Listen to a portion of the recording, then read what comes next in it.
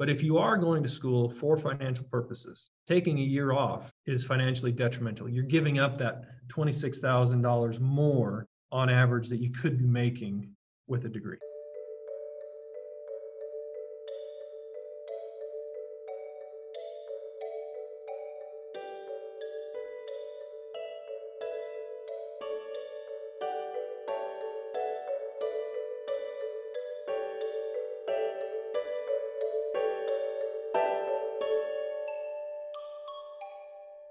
Welcome to the Aggie New Student Podcast, a series by the orientation staff at Utah State University. Transitioning to college is exciting, but there's a lot to do and understand.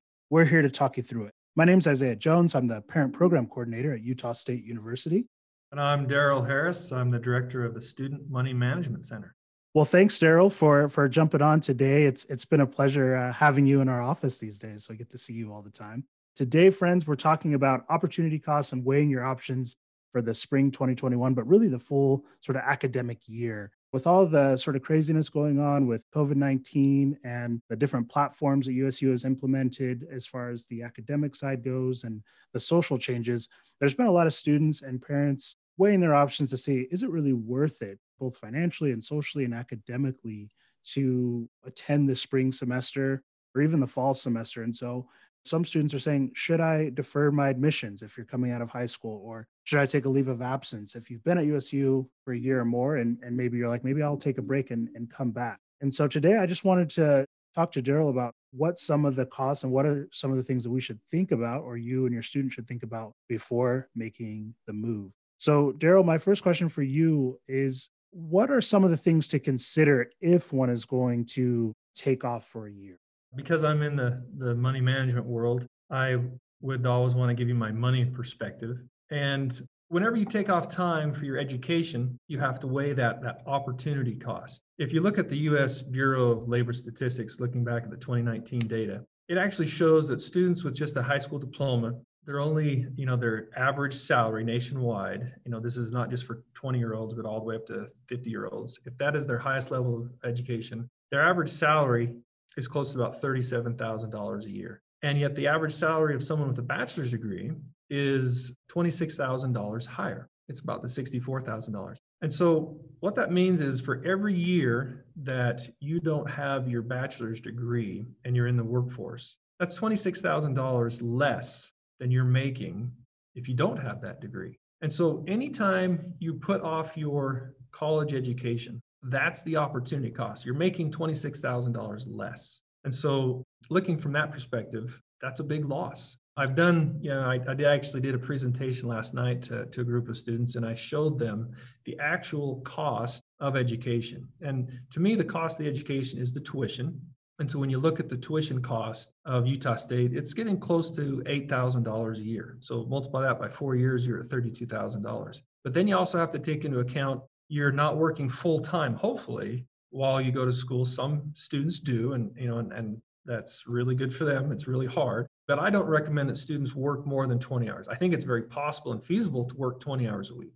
And so when you multiply that 20 hours a week that they're not making money, that they should be studying and in class, times the 36 weeks of the year during fall and spring semester, because we do want students working full time. If they're not coming summer school, they should be working full time, if not more. So you're losing 20 hours a week times those 36 weeks times 4 years times whatever their wage is. And if they're just making, minimum wage at $7.25, that comes to $20,000 that they're lost wages. So if you take the possible income they could be making with a bachelor's degree, $26,000, and divide that by the tuition, 32, plus their lost wages at 20, about $50,000, that's a 49% return on investment. You make $26,000 your first year, that average income, more than if you didn't have that wage. That's a 49% return on investment, ROI.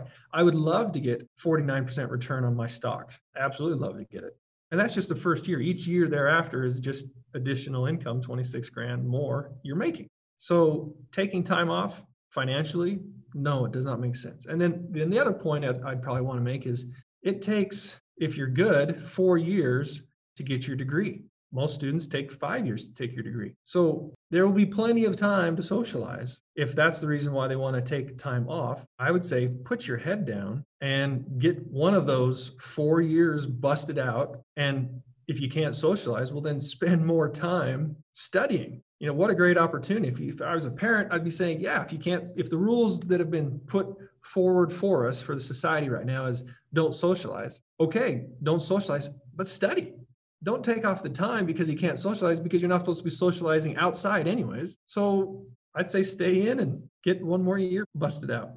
Yeah, I had not heard the financial argument. It completely changes the discourse overall. I think if it's, well, I want to go up and have a good time and college and sort of the things that it's known for in the movies.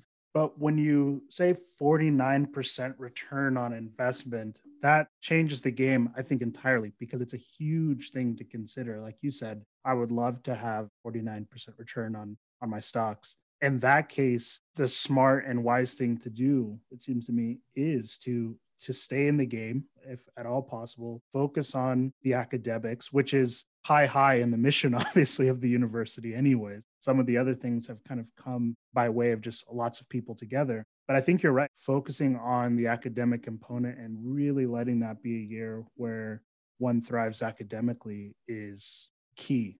Yeah, I mean, another example.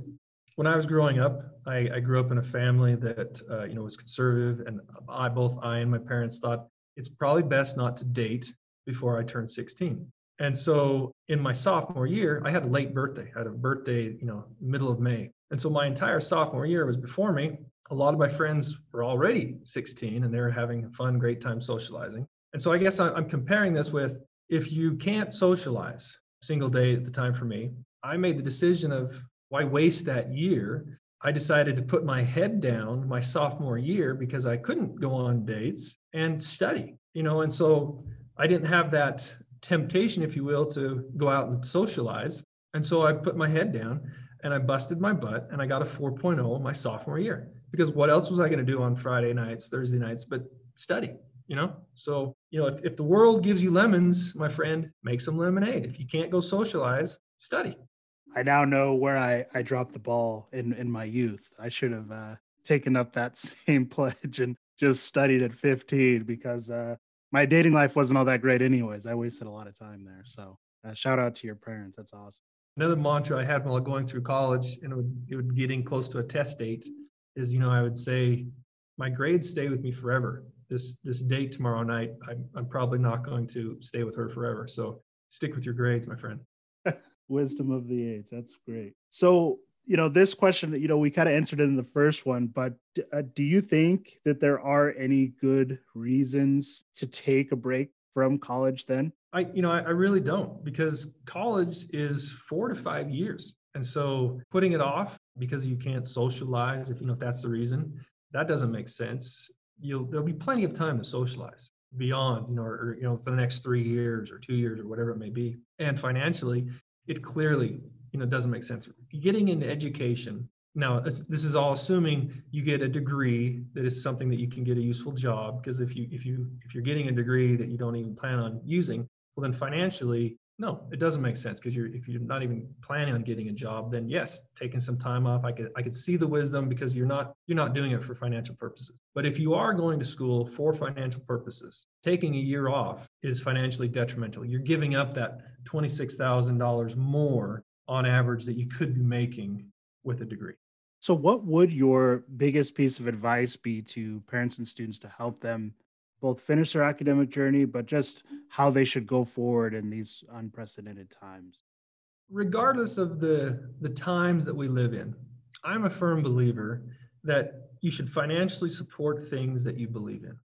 I don't believe in giving students, my children, for example, a free ride. I don't think if they don't have any skin in the game, it doesn't mean as much. I think you really need to struggle. I think struggle is good. Hard is good. I think in the struggle, the strength comes. But I do believe that you should let your children know what you value. And I truly believe that education is of value. It'll increase your economic outlook in life, which allows you to do many more things in life, and you can live and give as never before once you start getting above a certain income level. And education is the key to get you to that education level. And so I'm a firm believer of, I believe in it, I want to support it. So the deal I have with my kids for any big goal that they want to work towards, that I believe in, I meet them halfway. And so for all my kids, I've told them before they graduate from high school is I'm willing to pay half of whatever your tuition cost is because I want to let them know that I believe in education and I support it. And so I'm willing to financially support up to half because I want them to work for it. I don't want it to be a freebie. And so that's kind of my personal take on things that I value. And so whether you're in the pandemic or not, that's my personal belief. Yeah, you're right. I think we often forget the connection or sort of intersection between education and economy, or education and financial abilities, and just being able to do those other areas that a lot of us strive towards, our family. You had mentioned being able to give, so for a lot of people, that's my parents give to different athletic programs, churches, things like that. But they really couldn't do it if they didn't have, or if they had a $26,000 less. I think that's a really good point. Is there anything that I've left out that you'd want to add? Well, I mean, there's always a psychological aspect because we are in a pandemic that absolutely you should talk to your kids and just listen. You don't always have to give advice, but just listen to them and let them work out their own solutions to their problems and, just be a listening ear to them, be supportive. Well, Daryl, this has been great. We're definitely going to have you on. I think this is one of our most practical episodes, and things I think we can actually utilize a lot of this information. So thanks for jumping on. Great. I'm glad to have you, and I'll be happy to come back again. Thanks. All right. Go Aggies.